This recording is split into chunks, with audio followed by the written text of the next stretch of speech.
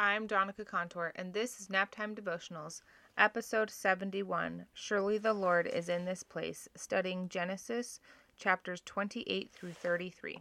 Welcome to Naptime Devotionals, a come follow me study for busy moms. I'm your host, Donica Contour. I'm a member of the Church of Jesus Christ of Latter-day Saints. I'm a wife, I'm a mom, I'm a daughter of God, just trying to get home, and I hope that something I say here today will help you on your journey home too. Okie dokie. There's my notebook. I got a phone call as I was starting to record, and so I set my notebook down. So there are many much verses, many much chapters here, but we're actually just going to focus on two verses in chapter 28. And I highly recommend going through all of this. Another plug for the Don't Miss This journal. Another plug for the Don't Miss This. I had the opportunity to listen to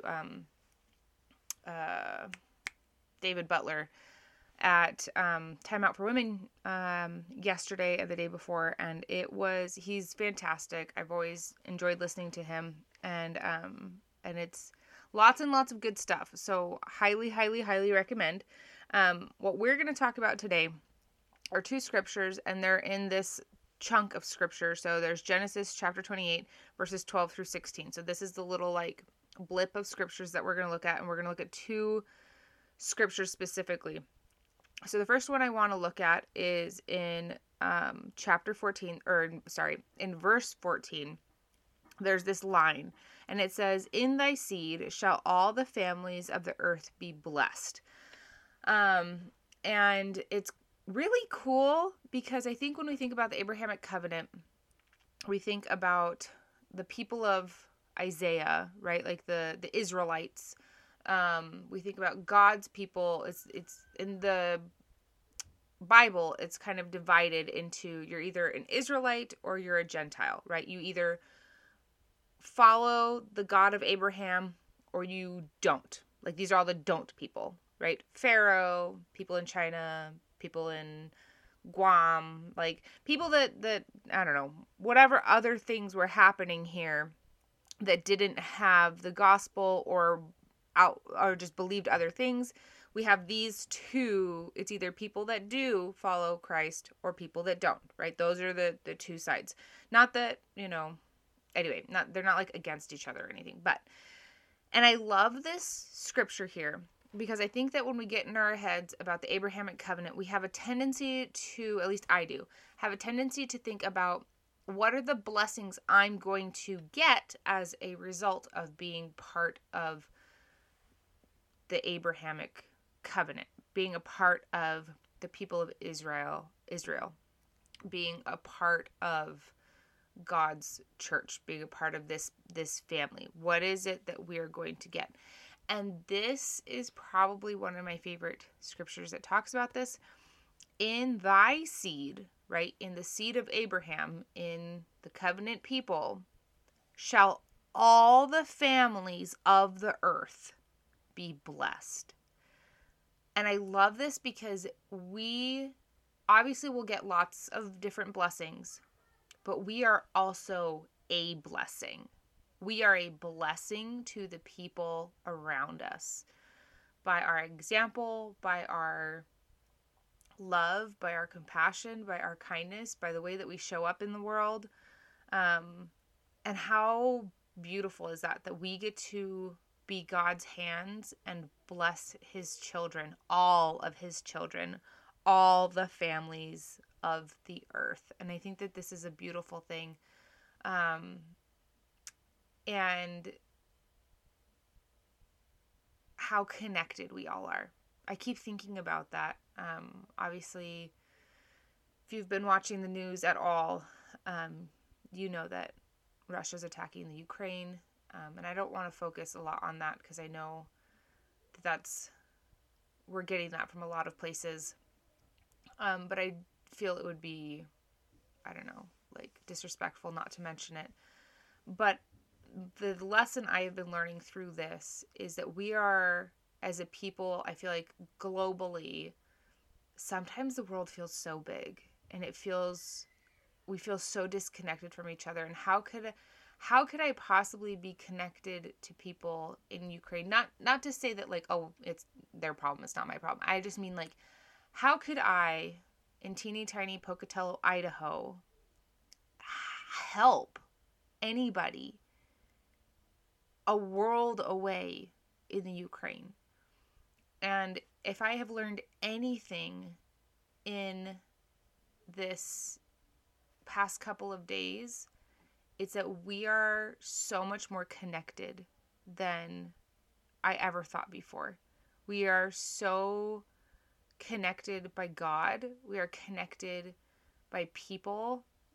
I know someone who knows someone who knows someone. Like, you know what I mean? Like, we're so connected. We have the ability to help each other from across the world. And we have the ability to bless all of the families of the earth.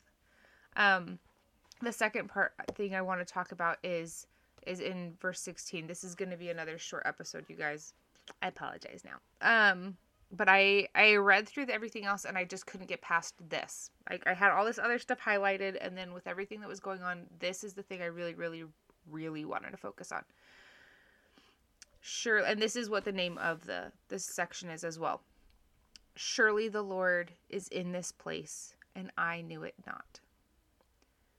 And so as I mentioned before, I had the opportunity to go to Time Out for Women yesterday. And we talked a lot about, so the main theme of it was light. We talked about light and like how to be a light and how to find light, how to stand in the light. The whole focus was gathering light, how Christ is the light and the life of the world, right? All of this focus on light. And one of they had like a little video that we watched about this photographer, and she talked about how some of the most beautiful pictures that she took were beautiful because there was contrast, because there were shadows, because there was darkness. There was another, and so it made the light feel brighter. It made the colors feel brighter, that you could see. And there was another lady that talked about picking up her daughter. I think it was Maria Eckersley. Anyway, she talked about picking up her daughter from the airport. Her daughter was coming home from her mission. It was April 2020. And so she couldn't have kind of the traditional missionary homecoming with 5 bajillions of people and signs and hugging and crying and all the things, right? She didn't get that homecoming because 2020. And so the instructions that they were given were 2 people were allowed to go. So mom and dad went.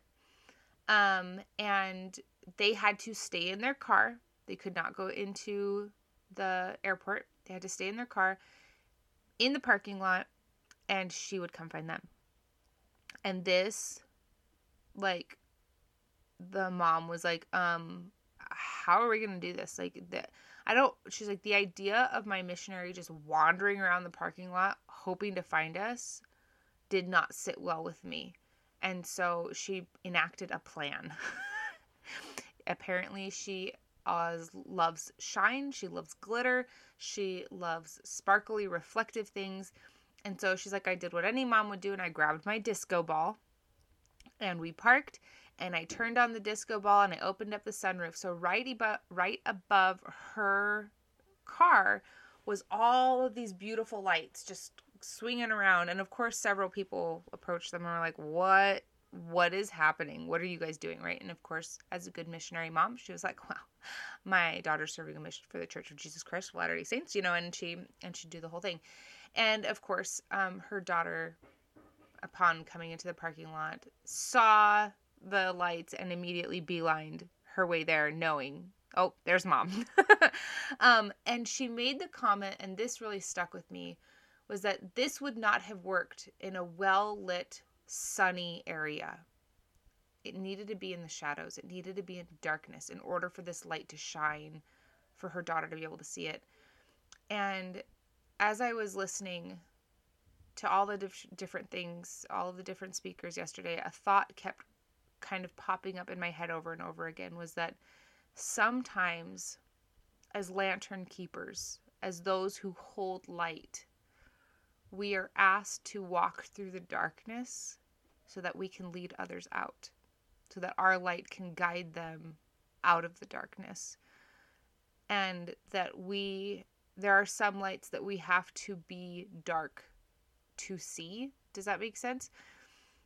And so I keep thinking of this, of like how we look at war, and I'm not saying that war is good, but I think that a lot of times we look at something like what's happening in the Ukraine and we say, if God is good, if God is loving, how could he let this happen? How could he let this happen?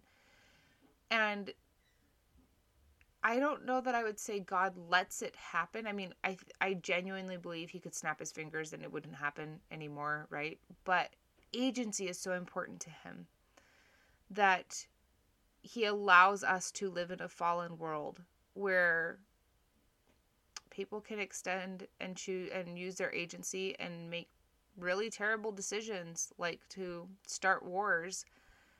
And in this darkness, I have seen so much light. I have seen such beautiful examples of light. And I keep thinking about how war is not a place I would look for God. War is not a place I would look for light. And surely the Lord is in this place. And I knew it not. And I keep thinking about how he is always with us. And how we have to look for him. But he will always be there. And he will always guide us, even if we can't see him in the way that we want to see him. Even if the world doesn't look the way that we want it to look. Even if people use their agency to make horrible decisions that affect millions and millions of people. The Lord is in this place because his righteous are there, because there are good people there, because the light is there, and light will always win. The darkness can never completely overcome the light. And I keep having the Peace in Christ song. I don't know if you know the song it was the 2018 youth theme song for that year. I was in Young Women's that year, and it just keeps playing in my head over and over again on this loop. And unlike most songs that play in my head in a loop, this one is so comforting to me, because I know no matter what the world looks like, if Putin doesn't stop, if this turns into World War III, surely the Lord is in this place. And this time, I know, surely the Lord is in this place. And that's what I have for you today, and I will talk to you next week.